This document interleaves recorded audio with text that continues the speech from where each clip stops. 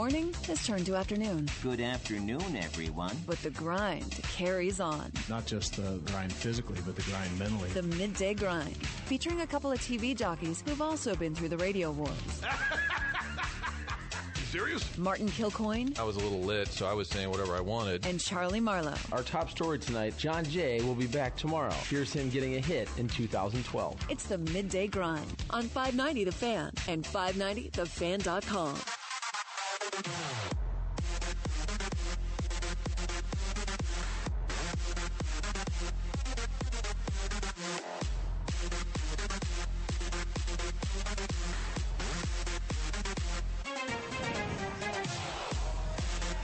Hello, workers. Hello, hotshots. Beautiful day. It's kind of gray, actually, but I'm in a good mood. So that's good. If you're in a good mood, that makes it a beautiful day, Chuck. That's what I'm saying. I think it's more sometimes about your attitude, and maybe it's because baseball is back, and Brian Hoffman, Jim Heuer, we have sports overlap tonight with Blues and Cardinals, and hopefully that will be the case for when's Game 7 of the Stanley Cup Final, that the Blues will hopefully win their first cup. That's sometime in June? End of May, early June. Okay. Yeah. So hopefully we have sports We don't know. overlap. We've never had that happen. Right. For another 2+ months here. We're live at Hot Shots in St. Charles. One of our favorite spots. It's the Midday Grind on 590 The Fan and 590thefan.com. Charlie Marlow, Brian Hoffman, Jim Heuer. Get your texts in. 855-282-8255. We got the baseball show coming up at 1 o'clock as well. But we're going to focus on a lot of baseball as well after what an exciting game yesterday, even though it didn't end great for Cardinals fans, obviously. But to start off the season with Jose Martinez almost hitting the Oppo Boppo off Josh Hader, one of the best relievers in all of baseball, and for Lorenzo Cain to rob a home run, and for the game to end like that. I'm watching, I'm kind of thinking, oh my God, the game just ended in that fashion. That's crazy. Baseball is back. I was on the phone with someone else. We were in a conversation, and I just go, oh, hold on a minute. Oh, wait, King just caught it. And he's like, what happened? And I go, watching the game. Don't tell me. Don't worry. You don't want to watch it. They lose.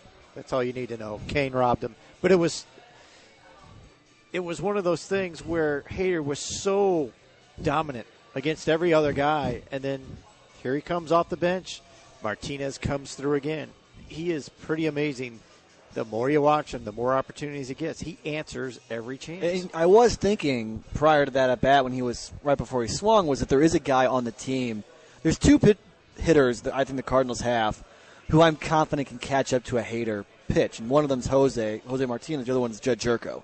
So I think they did a good job of holding on to that one last bullet just because Jose just kind of has that kind of swing where he can cheat a little bit and try to catch up to that mid to upper 90s pitch. When you're watching that game on TV as well, the shadows and the sun changing that was bad. Right in the middle of basically from the mound to the plate, it looks like it would be impossible to hit. Now, however, I was reading Paul Goldschmidt said afterwards that it actually looks much worse on TV or if you're looking out at the field than actually how it impacts the hitter. Sometimes, remember those 3 o'clock games at Busch Stadium? They were always on Fox. And Matt Holliday complained about them where you'd have kind of shadow gate. They always used to have those playoff games where they'd get like the 4 o'clock start or something, right when the sun's starting to set. But Goldschmidt said actually the shadows did not impact the vision as much as you'd think. But I'm just thinking, man, as you're watching Josh Hader, who hides the ball really well anyway, and he's throwing 96, he's throwing 98, and he's coming from this weird hidden arm angle, and then you have just the look of the field. I'm like, gosh dang, for Jose Martinez to even barrel that ball to right center and almost get it out is pretty darn impressive. But the Cardinals lose 5-4 in the opener to the Brewers. Miles Michaelis hit around pretty good, 5 innings, allowing 5 earned runs and 3 homers. It's one game. Should we make big sweeping takes? It's the end of the world. From the one game? All you do, if you retire the pitcher yesterday, you win. The rally that cost you the lead was started by a single by Chassin, and then he hit the home run that ultimately became the game-winning run. That's all you had to do yesterday was retire the starting pitcher, and you probably win yesterday afternoon. Agreed 100%. when the first rally, Yeah. I was like, well, you don't have anybody to blame but yourself, Miles, because when you let the pitcher beat you in a situation like that, you deserve to lose, unfortunately. That's just the way baseball plays itself out. If you let the pitcher in a lineup get on and impact the game, you should lose the game. That's just the way it is. And balls were flying out yesterday, so obviously a rough outing for Miles Michaelis. I'm not drawing any huge conclusions. He had a bad from start that. at Miller Park to start the year last year. Except for he hit the bomb, right? Yes, and that is true. himself Yes. last year. Yes. And I said this yesterday. I just think it's going to be really difficult, no matter what. It's going to be really difficult for Miles Michaelis to replicate some of his baseball card stats from last year. I do think he's going to eat innings. I think he'll be close to 200, hopefully, if he stays healthy. He seems to have the frame, and he's a strike thrower, and he loads up the zone, so I think he's going to eat innings. I just think it's going to be difficult to have that sub-3 ERA and be that 18-game winner type. And that's just because last year everything went well for Miles Michaelis. And I'm not even drawing this conclusion based on yesterday.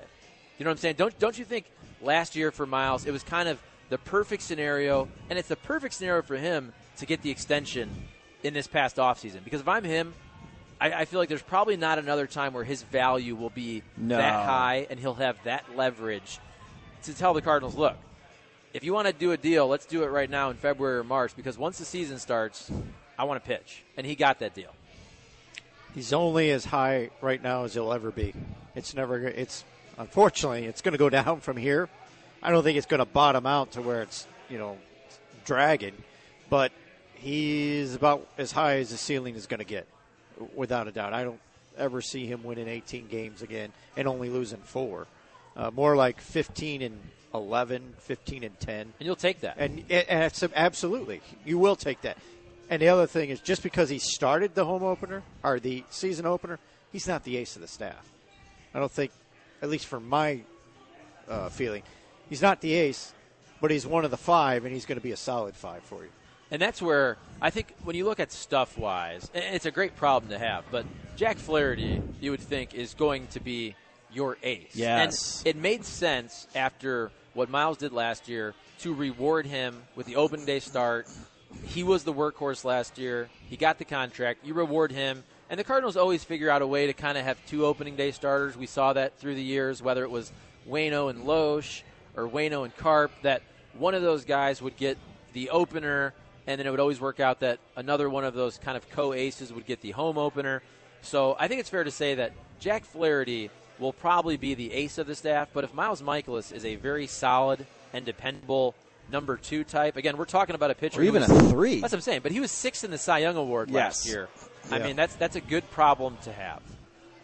I think one thing that was somewhat encouraging yesterday, understanding that they lost, and even beyond Colton Wong, was, which I think was the most encouraging aspect, 3 guys who aren't discussed really in terms of what you consider to be a bullpen strength came in and relatively held a really good Brewers offense down. And we know that everyone's excited about Andrew Miller and Alex Reyes and obviously Jordan Hicks coming out of the pen. And there's intrigue about possibly adding Carlos Martinez at some point this summer to that bullpen. But if Dominic Leone is the reliever you thought you were acquiring at the beginning of last year, if John Gant becomes kind of a hybrid, strong reliever, pretty good starter, suddenly there's little, if any, weakness in that bullpen. As long as A. Miller's good. Yes. If A. Miller's out, I think all bets are off on where it fits, because you're missing that lefty. Whether you like it or not, you're going to miss that lefty.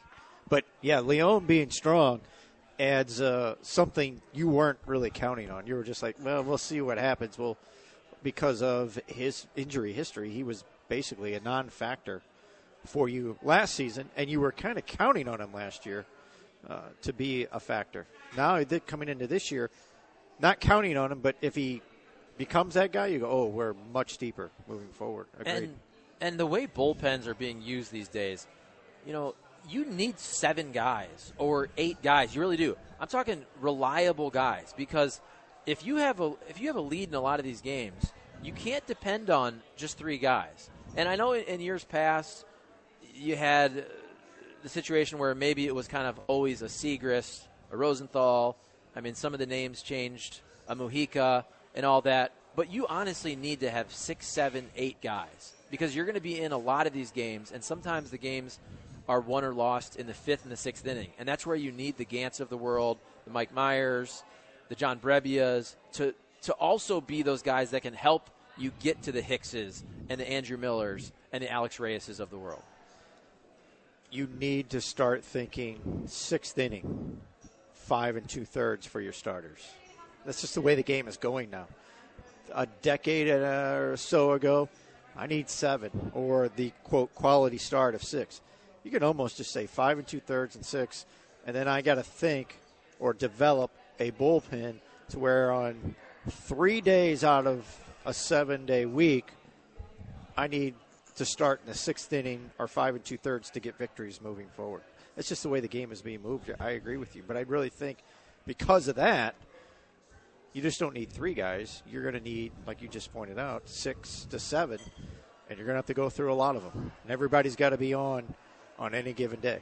Let's make sweeping generalizations and judgments about The Goldschmidt trade was a failure. Hey, I'll tell you what. Yeah, he didn't hit anything. He's terrible. Listen, if you're looking at guys who got the extensions, not No just one the did. Cardinals, okay, Goldie, Miles Michaelis, Chris Sale just got absolutely lit up there. Machado and Bryce Harper had rough debuts in Yeah. their new cities. Don't you think there is something to that, though? There's got to be some pressure. Now, I know you could look at it the other way and say, well, hell, they got paid. That takes all the pressure off. But there's got to be some human pressure to try and live up to that deal. Paul Goldschmidt, though, if you look in years past, he's had some really slow starts, especially as last well. year. Yeah, last year, more so than any. And that's where some of these guys, I mean, you can go to Baseball Reference. There are guys who are just, for whatever reason, they're not good at the end of March and they're not good in April, and then they turn it on. And we're talking month after month, year after year. Just some guys start slow also. Remember Adam LaRoche, first baseman? He couldn't hit. He was hitting in the 090s after every April, but then he ended up in the 260s before the season was over. He was chronic for that. And to where it was like, well, we're going to have to move this guy and get rid of him. And then by middle of May, he was crushing it again, and you were ready to, oh, I'm glad we got him on our team. And look at Matt Carpenter last year. In April, Matt Carpenter, what was he hitting?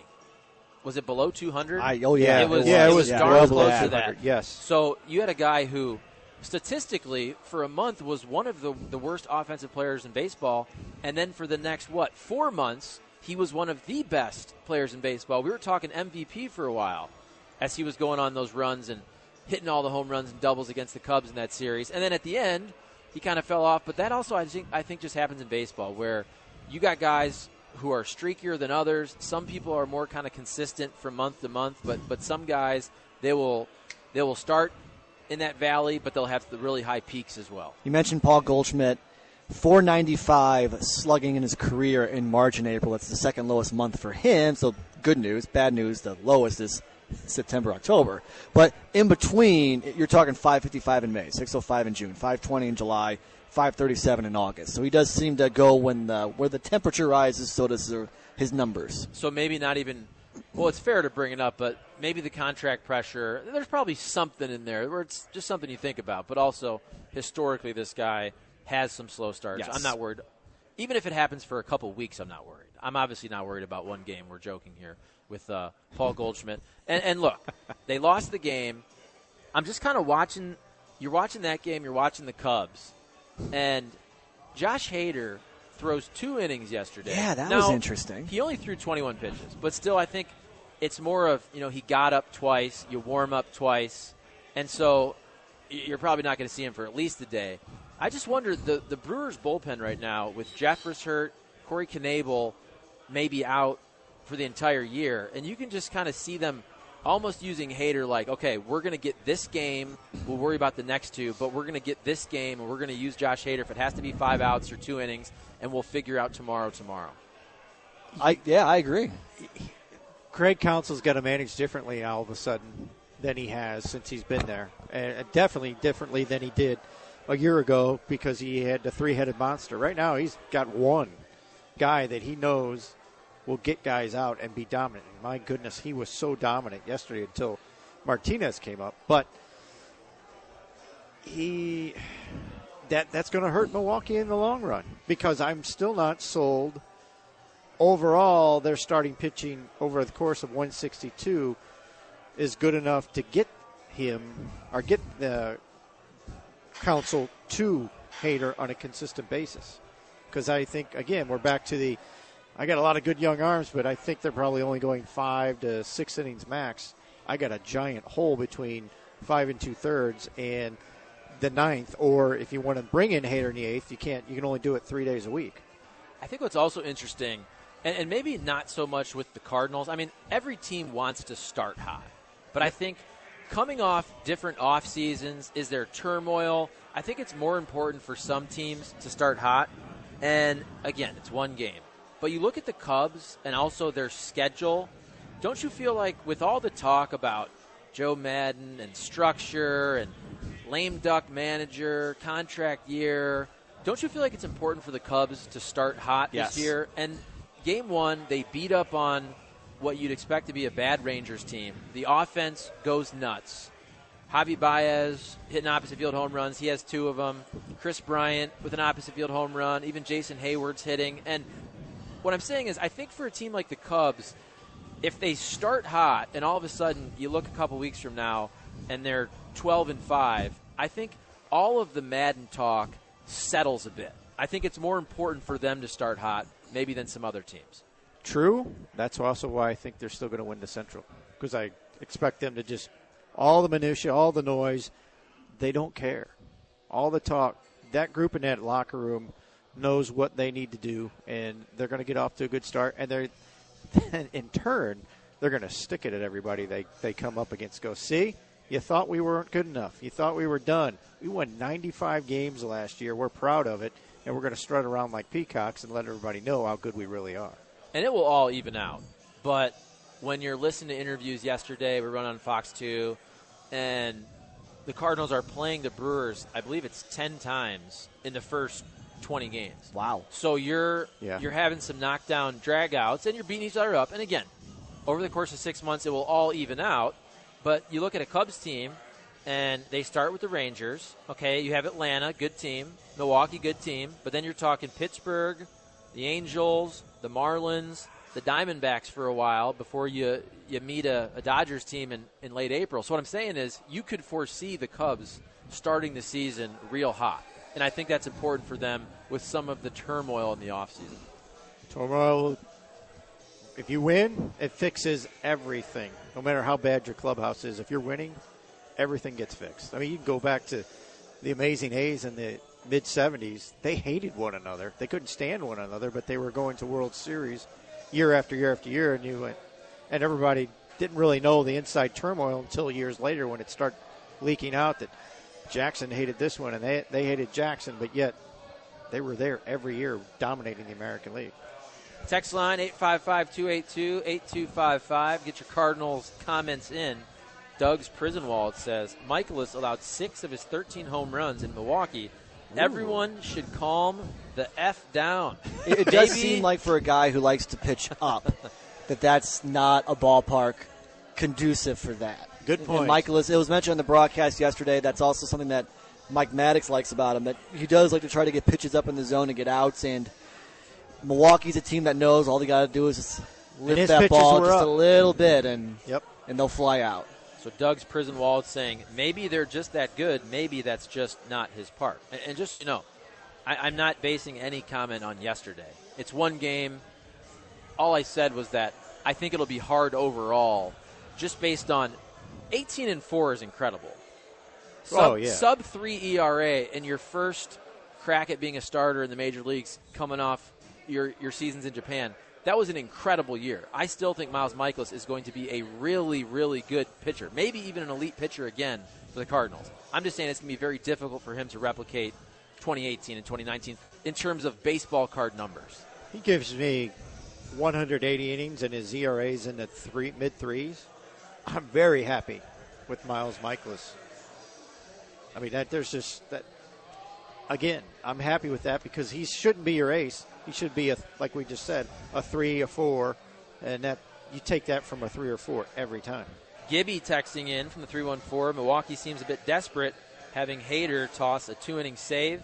It will cost them in the long run. Splashback, weighing in. It's pretty amazing to know that Colton Wong will for sure hit 324 bombskis this year. He is someone who I look forward to watching throughout the course of the year. He looked really, really confident at the plate yesterday. Like he knew he was laying off pitches that he had a tendency to swing at over the last couple of years. Almost like he knows now what his role is and he's comfortable with it.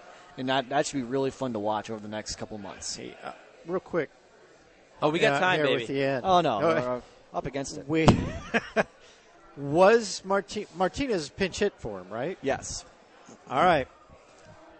My problem with Colton, and I've said this with you guys before, is what goes on between the years sometimes. But he said after the game he was fine with it. He said he was, but I saw the picture of him in the camera. I saw they had a tight shot of him in the camera going into that inning, and you could see how disappointed he was in his face. And I went, "Oh no, you're gonna start the pouting thing already," because he has a tendency to do the poor me thing when things aren't going well. That's what bugs me about him. I don't doubt he has talent, but there's always a poor me thing at some point. That's what happens when you're not playing every day.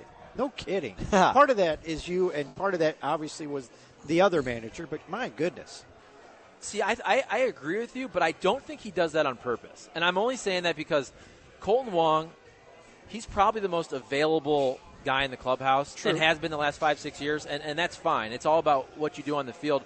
But I bring that up because if you interpret that, and it's fair to do so because we watch all the games, they got close-ups, I think sometimes his body language will tell the story, and I don't think he means to do that. Do you know what I'm saying? Right.